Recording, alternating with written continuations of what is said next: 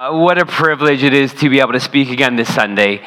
And I always, whenever I come into preaching, I do it with such seriousness, with such fear and trepidation, because it's God's word.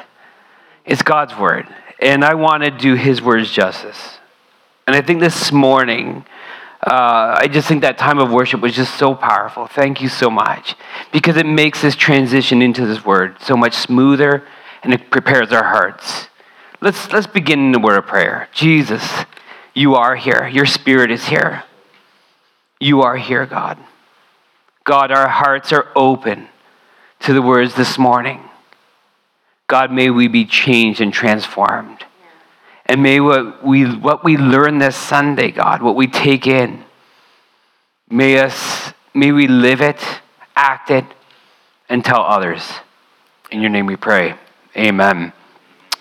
In a kind of a recap, last Sunday at GVC, we looked at the question of, God, who do you think you are, in light of the story of Job, my life, and the absoluteness of God. And we realize that God is good in all circumstances and situations, and that he's in control of even the most minute of details. Moreover, not only does he love us, but he cares deeply. He cares so deeply that he steps out of the infinite to the finite of time and space through his Son, Jesus Christ.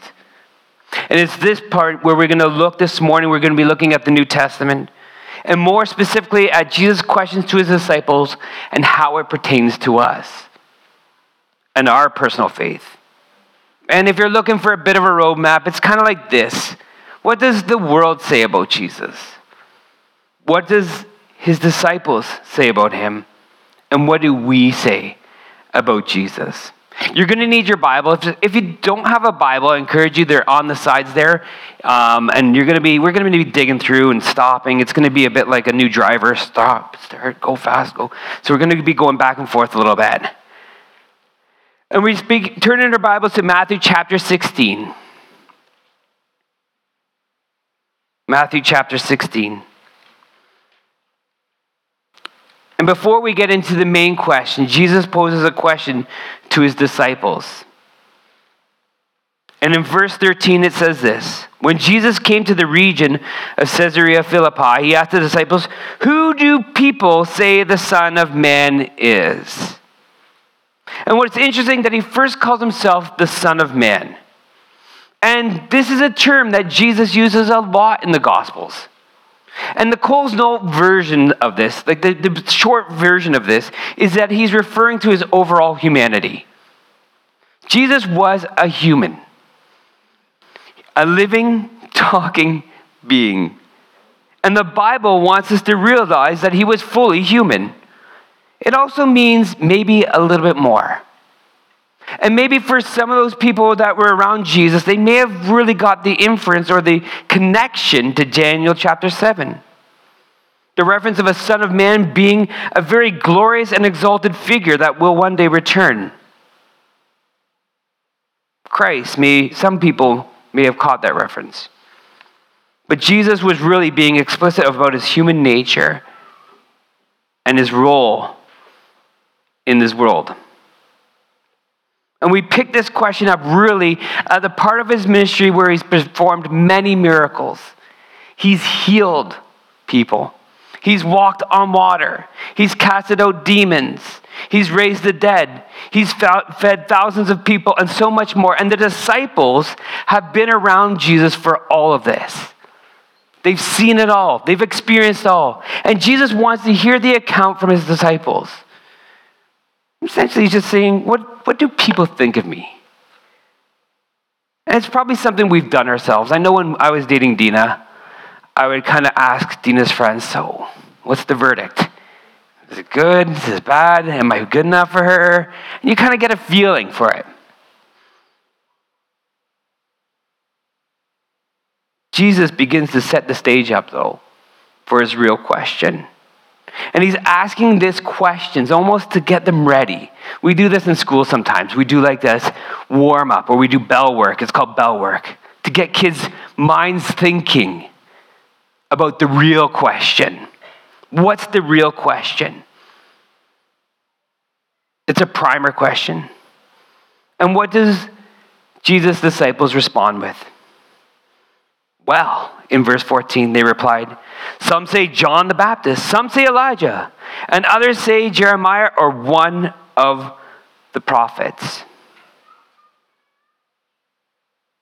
The disciples' response was that people in general feel that he's a prophet. And what's interesting, if you read the account of the triumphant entry, later on when Jesus is coming in Matthew, you can turn there quickly. In Matthew 21, verse 10, it says, the entire city of Jerusalem was in uproar as he entered. Who is this? Who is this person? And the crowds replied, it is Jesus, the prophet from Nazareth in Galilee. The Pharisees and Sadducees saw him as a threat, somebody who was going to change their way of life. They called him demon, blasphemer. And even though they said all these things, and even though people were saying he's a prophet, he's this person who's just come, not much has changed. You see, our world says very similar things about Jesus. And according to a State of Theology survey, and this is a pretty cool thing, there's a lot of different surveys, and this is an American stat. A couple of questions popped out at me. And the first question was, it's basically a general statement. Jesus was a great teacher, but he was not God. True or false? And 53% of Americans believe this statement to be true. That he was just a great teacher, with another 11% unsure. 64% of Americans believe this of Jesus. He's just a good teacher. In this statement, Jesus is the first and greatest being created by God. 55% believe that was true, with another 11% unsure. 66%, basically. Many would say that Jesus is simply just a good person. In a recent interview, Jewish apologist Ben Shapiro stated that Jesus was just a Jewish guy that tried to start a revolution and got himself killed for it. Maybe you've heard in your own circles what people feel about Jesus. It's simply just not enough to believe he was a good person, a prophet, a wise man. Jesus is someone that we cannot just mold and mend into something that we want him to be, or someone that conforms to the current trends of this world. But the world's viewpoint hasn't even changed that much. You see, in 1952, C.S. Lewis said this about Jesus, to clarify. In Mere Christianity, he says, I am trying here to prevent anyone saying a really foolish thing that people often say about him. I am ready to accept Jesus as a great moral teacher, but I do not accept his claim to be God. That is one thing we must not say. A man who was merely a man and said the sort of things Jesus said would not be a great moral teacher. He would either be a lunatic on the level with a man who says he's a poached egg, or else he would be a devil of hell. You must make your choice. Either this man was and is the Son of God, or else a madman or something worse. You can shut him up for a fool, you can spit at him and kill him as a demon, or you can fall at his feet and call him Lord. But let us not come with any patronizing nonsense about his being a great human teacher. He has not left that open for us. He did not intend to. Moreover, church, people are searching for something that's more than just a good person. More than just a prophet. More than a liar or a lunatic. They are searching for someone that, they're searching for Jesus. The real Jesus. And with that, we move forward to the real question. Jesus turns to the disciples. In verse 15, it says this. Then they asked him, but who do you say I am? Who do you say I am? He's asking the ones that have been in his presence, the one who have experienced Jesus, not as someone who they view from the sideline, but somebody that they have experienced. He's asking those who have dropped everything and followed him, his disciples. And it's fine for the disciples to know what others thought about Jesus, but Jesus had to ask them as individuals, what do you believe? What do you believe? And definitely a different tone, a personal question. And some would say that his question, this I am statement, is affirming his divine nature in the question. And Peter responds to the group, for the group. And we look at it in verse 16. Simon Peter, you are the Christ, the Son of the living God. And other versions may say Messiah, which is a Hebrew term. Christ is a Greek term, but both meaning anointed one. Jesus, the anointed one. Jesus, the Messiah. And Peter's response is right on. For somebody who messed up so many times, he gets this one right. He gets it right. And Jesus, on this statement, declares that he will build his church upon this confession, and that all the forces of evil will be unable to stand before the mighty power of the church that is built upon such a foundation. Church, when we build our foundation on the fact that Jesus is the Messiah and the King, it is a firm foundation. It is a solid rock foundation. It is a cornerstone foundation. It is not on sinking sand, but on a rock, a firm foundation. And it is this statement of faith that makes all the difference in the world. You see, as Christians, it is our core principle that sets Christianity apart from every other religion, is that our belief that supreme God incarnate lived among us and through his vast love died upon a cross, rose again that we may be forgiven and become heirs to his kingdom. It is a game changer. It is not enough, church. It is not enough to confine Jesus to some sort of limitations, to what others believe or the world believes, but instead put our faith in this solid foundation that Jesus is the Christ, the Son of God, the living God, the Messiah. We need to be transformed by who he is, the Christ, the Son of the living God, and transform the thinking of this world through his Spirit.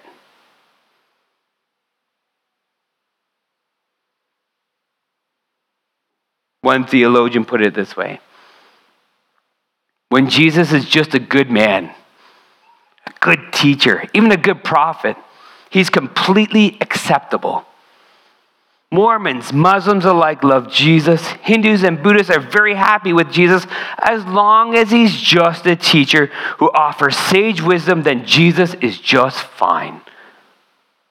The minute you step across that line and argue that Jesus is more than a prophet, more than a teacher, but he's actually God incarnate, God with us now, all of a sudden those who are willing to gather with you will scatter. It is a defining statement. People love Jesus the prophet, Jesus the sage, Jesus the hallmark moment, but it's tougher to follow the same Jesus that affirms his equality with God. It's a fact. And in a strange turn of events in verse 20, it says this, and I've wrestled with this. Jesus then he sternly warned the disciples not to tell anyone he's the Messiah. That's weird. They got it right. But he's like, don't tell anybody. Don't say it. Don't say it yet. Don't say it yet. We need to remember that we are coming to the end of Jesus' ministry on earth, and he's aware of what people are looking for in the time and day. They're looking for a Messiah. They're looking somebody who's going to overthrow the Roman government. They're looking for that would be a Messiah that would be in control and lead the Jews to freedom. And that would be based on a misunderstanding about what and who the Messiah came to do on earth. And Jesus does not want that. And just because they answer correctly, they still have a lot to learn. They still have a lot to learn. They have so much to learn that right after this passage, Jesus does this. In verse 20, he says this.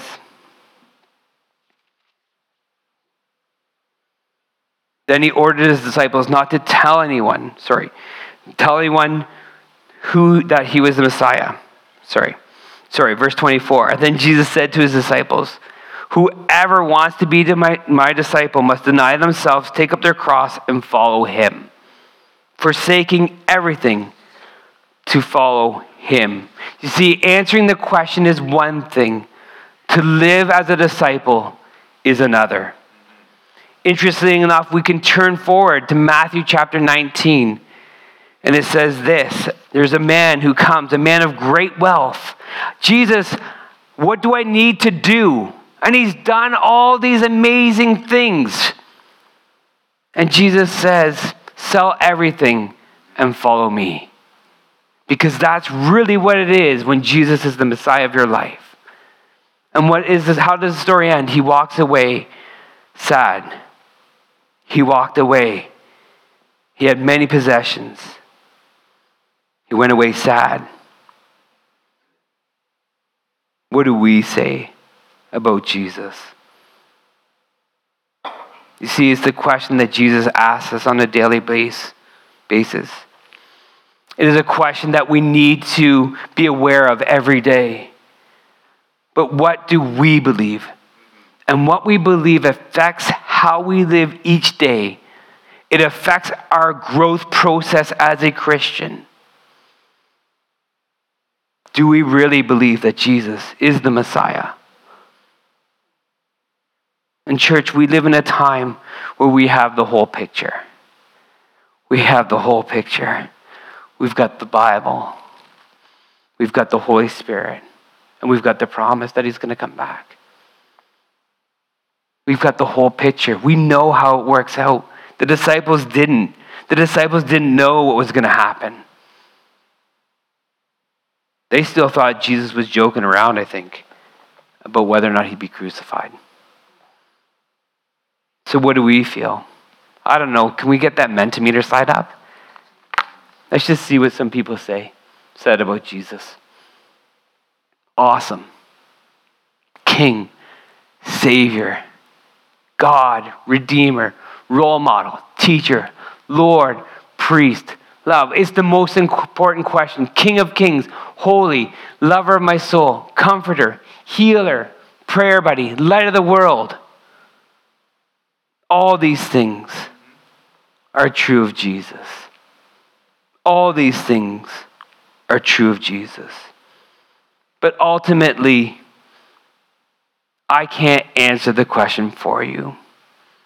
Personally, in your soul, what do you say about Jesus?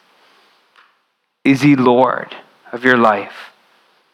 Is he just a great teacher? Is he a prophet? Who is Jesus to you? Who is Jesus to you? Maybe you are here on the fence about who Jesus is. Maybe you're online and you're just watching now and you're not sure about this Jesus person that we've sung about, that we've experienced. Let me tell you, there is a cloud of witness here in this church. There are people who have been with Jesus through highs and lows, and they will tell you that he is Savior, King, and Redeemer. There are people here that have experienced Jesus Christ. And maybe you're here and you're being swayed and pulled around by these ideas and thoughts of how society views him as some sort of weird alien, as some sort of person that was just here to stir up trouble. And maybe you're getting pulled around, but you're not seeing Jesus through the lens of Scripture, through the lens of his church, through the lens of his Spirit. And I'm asking you this morning, will you not come back and refocus your heart and lives and make Jesus your King and Savior? I want to tell you this, not to scare you, but one day he's coming back. He's going to come back. The King of Kings and Lord of Lords. Each one of us, sinner or saint, will stand before him. Who do you say I am? I'm going to leave you with this challenge this morning. Are you willing to claim that Jesus as Lord and Savior and submit your life to him on a daily basis as living sacrifices? Are you willing to be with Jesus? To have a personal relationship in God's presence? Are you willing to become like Jesus? Allowing Jesus to transform your character and grow and operate in the gifts of the fruit of the Spirit? And are you willing to behave like Jesus? Follow Jesus' example, and as we outwardly care for the world around us as an expression of God's love and action. Who is Jesus to you this morning? Bow your heads as we close in prayer.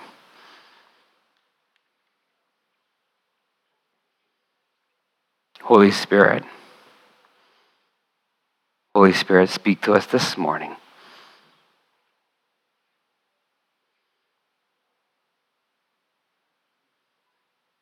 Holy Spirit, speak to our lives this morning. God, for those who don't know you, who are on the fence about this Jesus person, Jesus, will you reveal yourself to them through your Spirit? For those of us here this morning, Jesus, that have lost focus and replaced you with something else, Jesus, will you become Lord of our life again? Will we confess you as Lord again? Jesus, the challenge of our church, Jesus, of Grand Valley Church, God, will we be ambassadors for you in our community, in our city, with our friends, with our families? Thank you, Jesus. Thank you, Jesus. Thank you, Jesus. I want to close with a benediction this morning. If you do want prayer this morning, I would be more than happy to pray with you. But I'm going to close with this. Romans 12 says this. Because, folks, we all stumble, we all fall. And sometimes in my life, Jesus is not number one. I can tell you right now. I put stuff always in front of Jesus. It happens. But I'm encouraged by this. In Romans 12, it says this. 12 verse 1, it says this. And so, dear brothers and sisters, I plead with you, give back your bodies to God because of all he has done for you. Let them be a living and holy sacrifice, the kind he will find acceptable. This is truly the way to worship him. Do not copy the behaviors and customs of this world, but let God transform you anew. Let God transform you into a new person by changing the way you think. Then you will learn to know God's will for you, which is good and pleasing and perfect. Go this morning as living sacrifices. Amen.